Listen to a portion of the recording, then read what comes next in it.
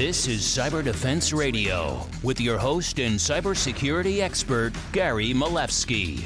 Gary brings to you another globally recognized cybersecurity executive in the hot seat today. Sitting in my hot seat today is a very special guest at an incredible company.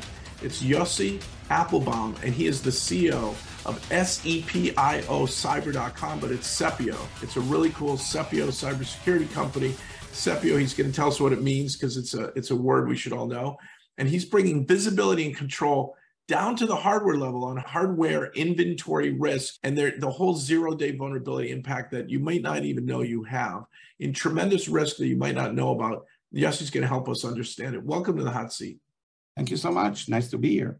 There was a breach where a hacker, the soup Nazi hacker, had the Pringles can and he aimed it at a Marshall store, and he got the MAC address of the wireless router, and he spoofed the MAC address of a barcode scanner. Next thing you know, he steals 100 million credit cards from TJ Maxx. Famous attack, spoofing a MAC address. Years later, we have network access control where we're trying to track, command, and control all these MAC addresses. But it's a lot of work. Yossi, what do you do differently from NAC, and how do you do it? So first, again, thank you for having me here. The approach is in Sepio is looking into the physical existence of devices. I keep telling some customers, I don't care what the application is doing. I don't care what device is doing. I care the device is there.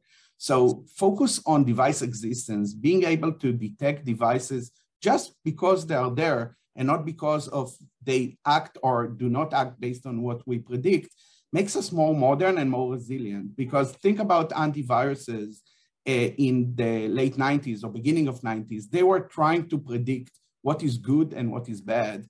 And we lost in that battle because it's impossible to predict. So our approach is let's focus on existence. Let's understand what we have.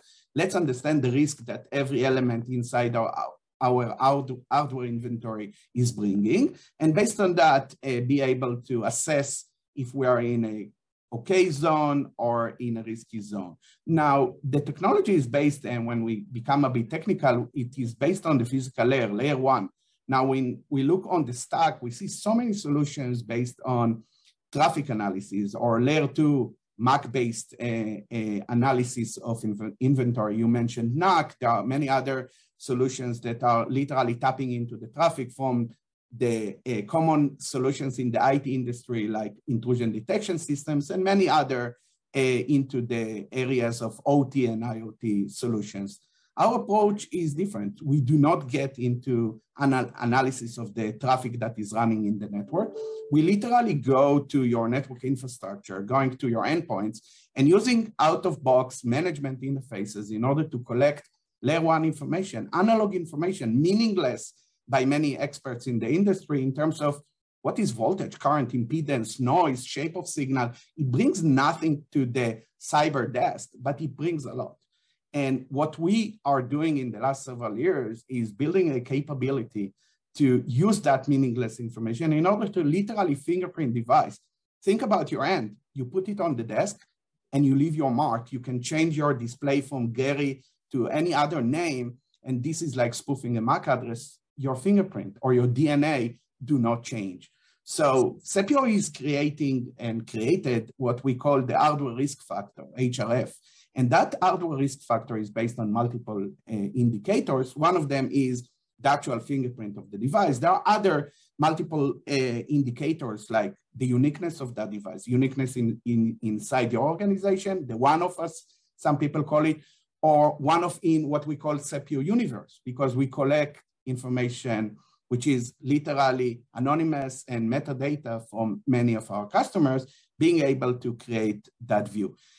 We can get into details of that for hours, but generally speaking, I think that our approach is to focus on the existence and not on the activity, being able to detect any element inside your network, not just on the Ethernet or the Wi-Fi, literally any component, any module, any peripheral that is connected to your endpoints, and being able to bring that visibility, as well as the risk factor of each element, giving you the tools to literally decide what is bearable and what is for, not for you.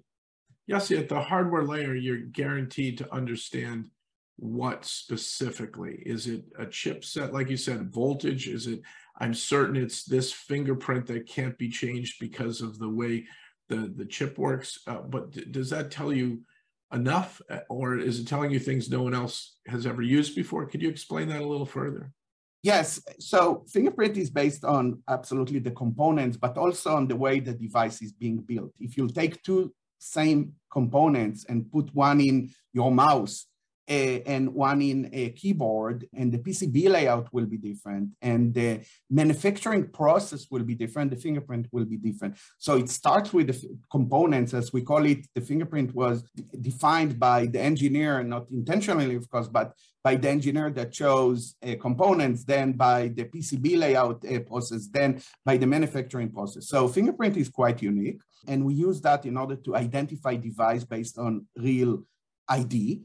So think about spoof device, think about supply chain manipulations, think about being able to detect device, not just because it has a MAC address. What about unmanaged devices? You know, that $5 Ethernet switch that someone brings to his room because he needs more ports, and it's, you know, many will call it shadow assets or shadow IT, great terms to use, but how can you find these? They don't have any MAC address. A NAC, generally speaking, will not be able to detect them. Of course, traffic monitoring will not be able to detect that. So there's a DNA to the device. It has, you know, some Air Force guys that we sometimes speak with try to compare that to a radar signature.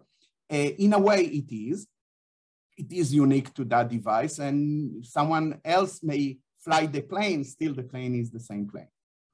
Now what? So can we determine that are you also doing the actual vulnerability assessment, or how do we understand about zero day? And a lot of people talk about 0-day exploits or even 0 hour. You're talking about the exploitable side, the open doors, windows, holes, the vulnerabilities. Absolutely, and there are also 0 days, and there are many, many things that are being discovered a long time. I'll give one example to that first. We have customers that allow BYOD, not just allow BYOD, they work from home entirely, so they really don't have any control of what is being connected to their endpoints, for example. And one day, we all open the news and see that there is a gaming mouse that has vulnerability that eventually opens a door to elevate users and get admin rights into, and it's a wireless device, so they can do it from outside your house. Now, it is vulnerability which is uncontrolled, and many customers don't, or many organizations don't know if they have such thing. Our customers, a couple of them at that morning, ran a query, show me all of these devices, and shockingly or unshockingly, we found tens of these inside people's houses, because eventually you work from home, there was COVID, you had to take some mouse that works, and a couple of them were actually these gaming mouse. So this is in the game of know what you have. Now, it's literally being able, back to your question, to bring data and bring story to the devices we find. So yes, we do research. We use a lot of big data. We are actually collecting more than 150 million fingerprints of devices all the time. So being able to literally bring big data knowledge into the game. And the last one is absolutely being able to research incidents together with our customers and by our own research team all around the clock. Now, Nmap was a game changer by my friend Fyodor, and anybody with any network packet skills gets a hold of Nmap, right? What you're doing is completely proprietary. Is there an API? Would you license or partner with others? It sounds like the work you've done is phenomenal, kind of like Nmap, but this is your secret sauce.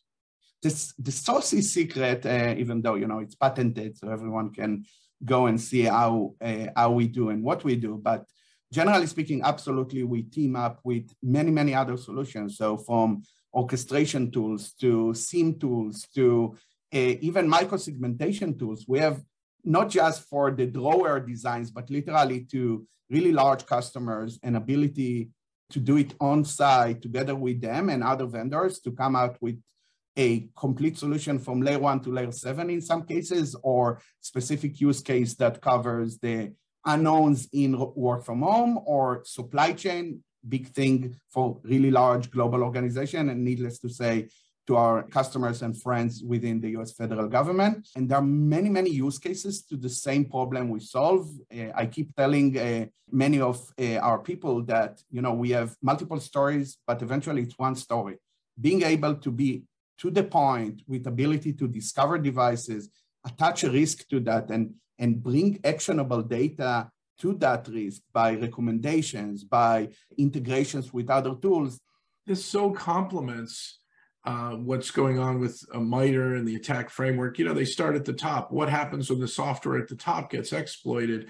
And, how are the exploits happening? But hardware is exploitable too. And as you said, you may have hardware that is, it can't be fixed or changed and it's vulnerable and you need to know it. So maybe you have to buy a new piece of gear or take it off the network, or make a demand to your team, no more gaming mice by this vendor until the vendor guarantees a fix. It's pretty incredible. Does this stuff roll into the CVE, the Common Vulnerability and Exposure Program at all, or is this a whole new area? It's a whole new area. And I think that one of the challenges when bringing that to awareness, now it's easier than it was when we started, was to stop talking just about these James Bond stories, as we call them, just about the cool attacks. And we've seen plenty of these through the years and before, but eventually think about your software assets today. You have so many tools, not just to block attacks, and of course they do block attacks, but also to understand what you have, understand the risk, understand the vulnerability, and understand what you have in terms of what will happen when things will occur eventually. It's not exactly as we have today in common regarding your hardware. Now, many organizations think that they move to the cloud, they have no hardware anymore, but it's not true. I keep telling people that are Zooming into conversation with us, and they say, hey, we don't have any hardware anymore. And I was like, and what are you using when you're talking to me? Your endpoint is connected to a network. Maybe it's not your network, but it is a network. And that a network is vulnerable by itself, or actually risks your entire organization. So the fact that you don't have servers means nothing. The fact that you have servers held by someone else or held in your private cloud, you just put everyone in the same room. So physically, they are still vulnerable to hardware attacks, not to mention supply chain manipulations and many other. So eventually, being able to know what you have is a great beginning. There is the aha moment in 100% of the cases we deploy our technology. No one in any maturity of cyber, from really early stage organization to highly secured organization, know what they have. There is roughly 40% of their hardware assets unknown to them. So think about a several 100,000 employees organization. They have several million hardware devices. There is an argument between CISOs sometimes and their teams if they have 800,000 elements or 4 million elements. And we have a case that there were way more than that. So how can you secure it? If it's a cliche, but how you can secure something you really don't know about it? You can't secure what you don't know you have. And the hackers do know, the cyber criminals, the cyber terrorists, the nation states do know, and attacking at the hardware level, or even pre-planning by designing chips and things that sneak into supply chain, it's really important to learn. For example, that mouse, was it just a weak piece of code, or was it designed to exploit on purpose? And were they funded by a nation state? I mean, these are amazing ways of exploitation that if we can't understand our hardware, forget about the software. The hardware is the lowest layer. It's the foundation layer. We, in many aspects, it's our ground zero. And if we won't be aware to that, we may find ourselves in a really bad day or bad year. And that's a part of what keeps us very excited about what we bring. And, we are experienced a team of founders, of managers in the company, of engineers. And what keeps us awake and happy is that we are solving a real problem. And shockingly, by the way, many years after I've been exposed to the vulnerabilities of hardware in my past life, I was kind of surprised when we started to think about Sepio that the problem is way bigger than what we assumed at the beginning. And we every morning sometimes find proof to that and proof to the magnitude of that on really large critical infrastructure organizations. Yossi, who can deploy you and how quickly can they be deployed? Is it only for large enterprise, Fortune 1000, big government banks? Who can deploy you? We try to limit the options and eventually focus our efforts in market into the more mature customers, because I think that if you don't have the basic controls, you have bigger problems than just dealing with the hardware. But organizations that have the basic controls, they have some sort of endpoint security and network security and application security, should consider Sepio.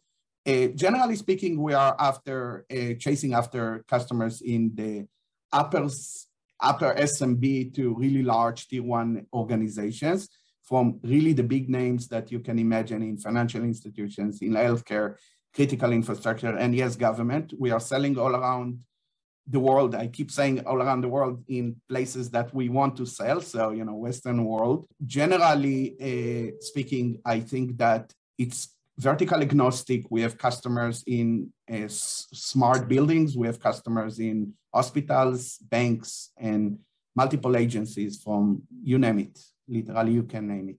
That's great. Yossi Applebaum, you are the CEO of Sepio at SepioCyber.com. Is there anything else you want to share with our viewers and listeners that we haven't yet uncovered? Yes, one simple thing, awareness is all about that. Yes, we are a business, we want to sell, but we really love to share education material. I strongly suggest people to follow on what we do in social media, in our website, in LinkedIn, in Facebook. Learn more about that, bring it to the awareness of the relevant people. We'll be happy to talk with them about what we do. But more important than anything, be aware to that vulnerability and family of vulnerabilities and try to protect yourself as much as possible. That's great advice. And I think on your homepage, you have a link to a report you guys have just finished. Yes. That's great, folks. Go get the report, learn more about SepioCyber. And if you don't get to the hardware layer first, the bad guys will. So we've got to understand what we have, get the visibility, and then get the defenses in place and reduce the risk. You've been listening to Cyber Defense Radio. Stay tuned next time for another amazing and informative episode. CyberDefenseRadio.com is proudly part of the Cyber Defense Media Group, where InfoSec knowledge is power. Cyber Defense TV and Cyber Defense Radio have launched 24/7 by 365 live streams. Visit them online today at cyberdefense.tv and cyberdefense.radio with your host and globally recognized cybersecurity expert and my good friend, Gary Milewski.